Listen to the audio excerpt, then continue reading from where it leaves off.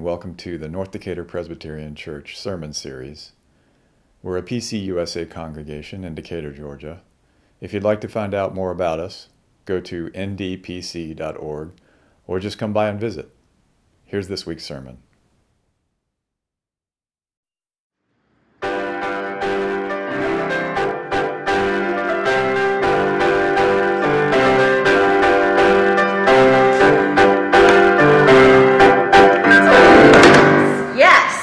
Welcome to worship. Thanks for being with us this beautiful Sunday morning. Sunday? It's Sunday? Yeah, Sunday. As far as you know, it's Sunday. Tomorrow till Monday. All right. That's the way. We're going to get to some sermons, some scripture this morning. But before we did, I thought, Clint, I don't know about you, but I just don't have enough time during the week. Who has time during the week? I don't have time to get all the things done that I need to get done. So actually, I was hoping y'all might indulge me and let me get some of my tasks taken care of. Yeah. Some of the things I didn't get done, during the week. Tons of things to do. So, playing catch up. I thought you guys wouldn't mind if I maybe wrote some of my thank you notes. That's a nice thing to do. Thank you notes on a Sunday. I mean, I know this is multitasking. Yeah. You're multitasking probably right now. I don't know what, watering your garden. Yeah, I don't have a garden, but I water the cats. Watering the cats. Yeah. Yeah. They drink water, so. Yeah. What? Maybe watching funny cat videos. Yeah, or digging for buried treasure in the cat box. Well, that's ew. But maybe that's what you're doing. I'm not here to judge. That's okay. Yeah, no. But I just wanted to get some thank you notes written. So this seemed like a good time as any to do that. And there are a lot of gifts given to us by Scripture. Yeah, And I got Bible. a gift once. What'd you get from the Bible? I got a paper cut. That'll happen. You Let out for gotta be days. careful with that Bible. Yeah, It can be dangerous. Good thing they're in digital form now. Yeah, you can't get nothing goes wrong ever with digital formats. So I just want to say thank you. Actually, we get a lot of stuff from some specific people in the Bible, the writers of the different books of the Bible. Yeah, Like a lot of books in that. The first five. There's the first five. Yeah. You know who wrote those? Had a beard. The pen. He had a pen. He had a staff. Yeah. That's the guy. Dug a big ditch in That's the one. Moses. waters. Is it Moses? Yeah. Moses. Yeah, Yep. Moses. Wrote Moses. the Pentateuch. Oh. Yeah. I'm not going to say that word because that'll sound bad. Pentateuch. Pentateuch. Okay. All right. So he wrote the first 5 books, right up to the part where he dies. Well, that's unfortunate. Yeah. I mean, it's really hard to write the story of your own death. So so he wrote but this person that I want to thank today wrote more than Moses. Wow. Yeah, more of the Bible books. Yeah, so he wrote 5. He wrote 5. Yeah. There's David. He wrote a lot of the Psalms. Yeah. Yeah. Some of your greatest hits, some of the Bible's greatest hits. The Lord is my shepherd. Indeed. He's got a staff too. Hey, the shepherd? Oh, David. I thought you meant David. No, I was trying to figure out how David had his... That's right. I mean, I guess, maybe, I don't know. I thought he had a lyre, right? David had his... Yeah, he had a lyre. He wasn't a liar. He had a liar. Yeah. So no. Who I want to write these thank you notes wrote, as far as we know, most of the New Testament. Somewhere between 7 and 13 books. He gets some credited to him that he might not have actually sat down and wrote. But we're talking about our favorite apostle. FDR? Not FDR. FDR did not write the Bible. Did not. Oh, Contrary to popular New Testament. contrary to popular belief. No, we're talking about everyone's favorite apostle, the Apostle Paul. Paul. Yeah. Paul. Yeah, Paul. Paul the apostle. He didn't run around with Jesus. No, he didn't know the guy, but he met the risen Lord. So It's fine. He's basically completely an authority on Jesus, even though he never met the guy. So anyway, so I just wanted to say thank you for some of the gifts, the little nuggets that he's given us throughout the year. So this is just thought I'd take a chance to say thank you. So that's what I'm going to do. So Clint, can we have a little thank you note writing music? Sure. I'm going to write a note. Right. You ready? Yeah. Dear Paul, thank you for telling the church in Corinth that women should be silent in church. It gives me a great excuse when I don't feel like praying. So, yeah.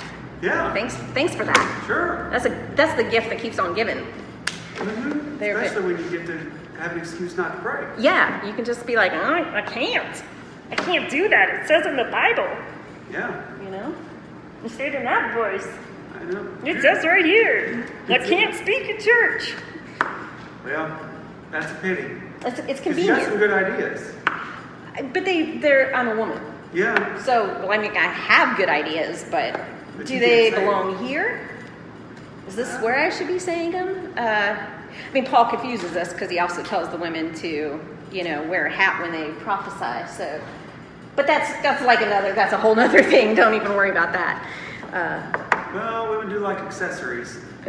Oh wow, we're not supposed to do that. Paul said not to wear pearls and stuff, not to adorn yourself. Paul's never come to the South, has he? Let's write another thing, Yeah, I actually have another thing I would like to say to Paul. So speaking of things that we listen to really well, I'm going to write another one. Dear Paul, thank you for occasionally and vaguely mentioning sex. Don't worry, nothing has ever gone wrong with that.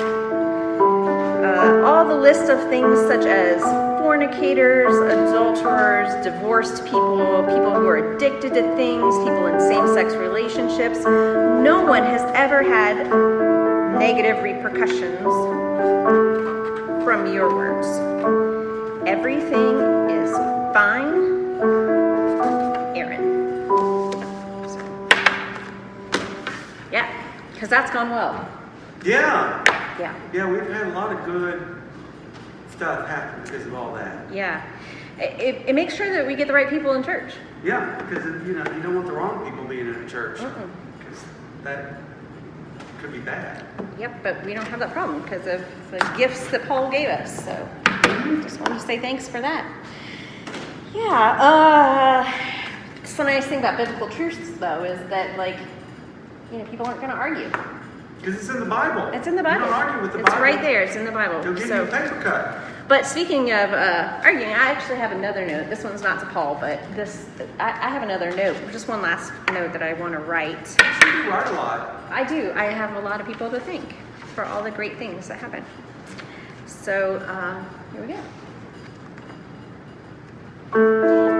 Dear person pretending to be Paul, thank you for riding Paul's coattails, and thank you for negating some of the important radical things that Paul actually said, such as Christians cannot own other Christians. But then you said, slaves obey your masters. Haha. Also, it's really cute how you pretend to be friends with Timothy. Love, Aaron. P.S. It's not cute, it's creepy. So, yeah. So I think I got my thank you notes written for the week. I appreciate you guys giving me a little time to do that. Hopefully, maybe you've had some time to clean out the cat litter or water the garden during this time as well. But when we come back, we will get right back to the scripture, the greatest story ever. Oh, I can't wait to hear that. Best story ever. Can't wait to hear that. So we'll see you in a second.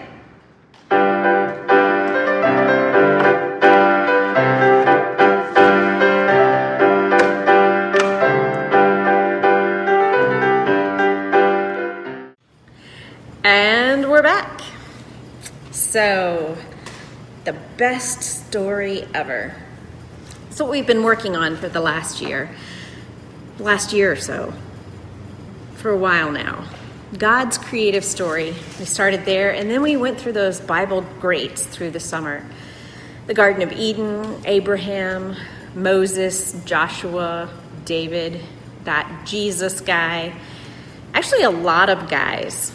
Some ladies too, but now we're going to touch on one of the least story-like parts of the Bible. The part of the story it's an awful lot like mail fraud. It's the part where we're reading 2,000-year-old letters written to the people who were first trying to figure out how to be this church thing after Jesus had preached and lived and disrupted it all. Our friend John Dominic Crossan, in fact, says, remember, first of all, that Paul's missives are closed letters to specific recipients, not open epistles like, say, our letters to the editor. In other words, reading them is reading somebody else's mail. If we do not understand them, Paul and his recipients did, so the problem is mine and yours, not his and theirs. Paul didn't mean to write the Bible. That was an accident. Maybe not an accident, but it was like a side effect. He really wanted to let people know that they could pull off this doing church thing as a community. He was a church planter. He had traveled all over the known world talking about how to do this church thing. He had strong opinions, but he was also responding to a specific context. Sometimes he was even answering direct questions that were being asked of him by churches. Things like, if Jesus is coming right back, should we get married? If we've got rich people and we've got hungry people, how do we get the rich people to feed the hungry people? And really importantly, what do we do with all these uncircumcised Gentiles? Sometimes in the epistles, we get a bit of a narrative, though. In his letter to the Galatians, Paul tells several stories. He tells about his travels. He tells about time in prison. He assures people that everywhere he has gone, people were struggling with similar problems. He also fills in some of the audience on what they might not know because they didn't grow up hearing the Hebrew Scriptures. He fills them in on the backstory and helps give context to what Jesus has to do with everything that came before Jesus. But he didn't mean to make Scripture.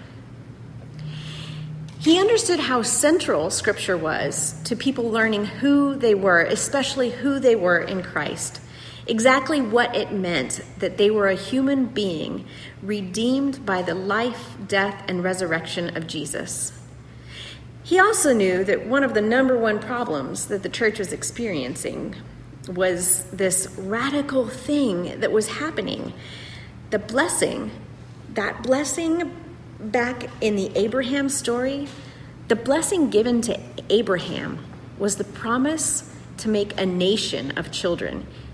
And even the children of Abraham are surprised to find out what's happening.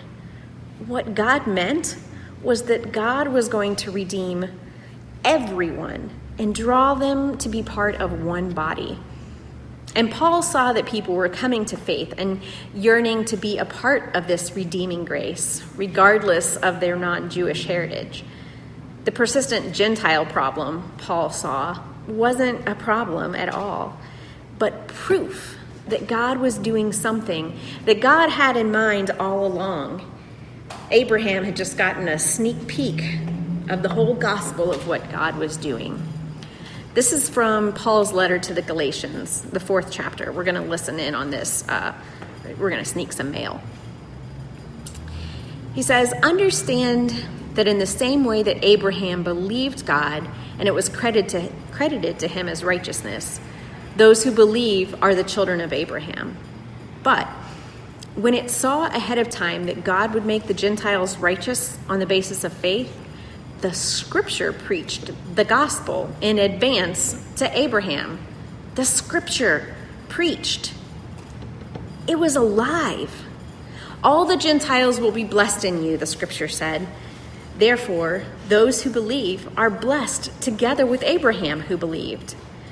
He redeemed us so that the blessing of Abraham could come to the Gentiles through Christ Jesus, and that we would receive the promise of the Spirit through faith. So why was the law given? If a law had been given that was able to give life, then righteousness would have, in fact, come from the law. But Scripture locked up all things under sin so that the promise based on the faithfulness of Jesus Christ might be given to those who have faith.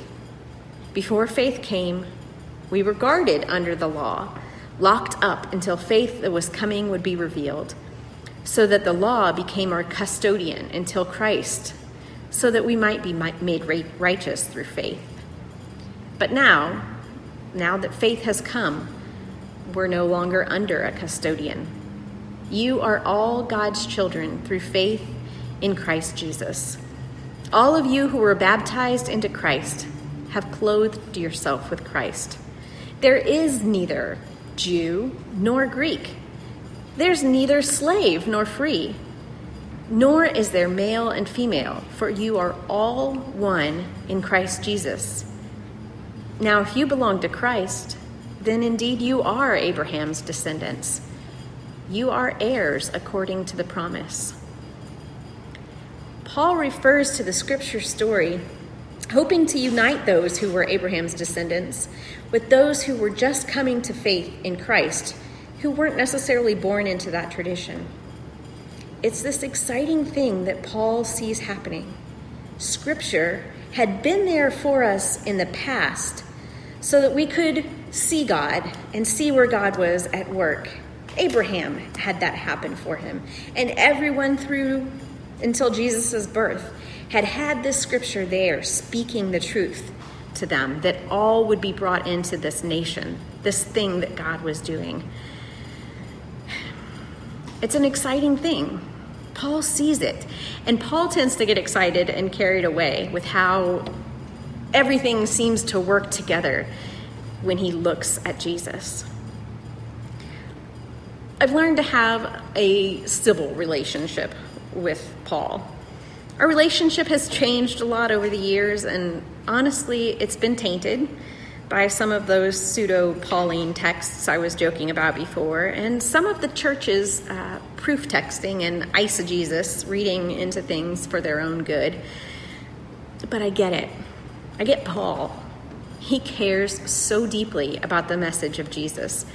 He can imagine so clearly how we can work together to actually become the body of Christ.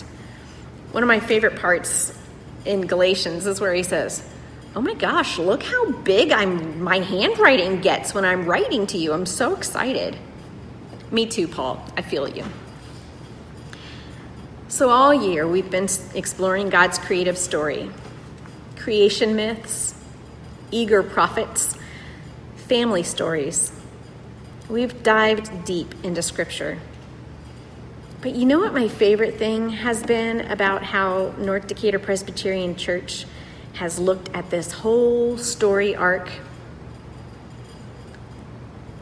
It's that we are doing the creative work too. Paul saw that God's work in the world was just beginning to happen. He wanted to be a part of it, and he wanted to bring others along. And that's why he became Scripture, because he was contextual and a part of the transformation of the world.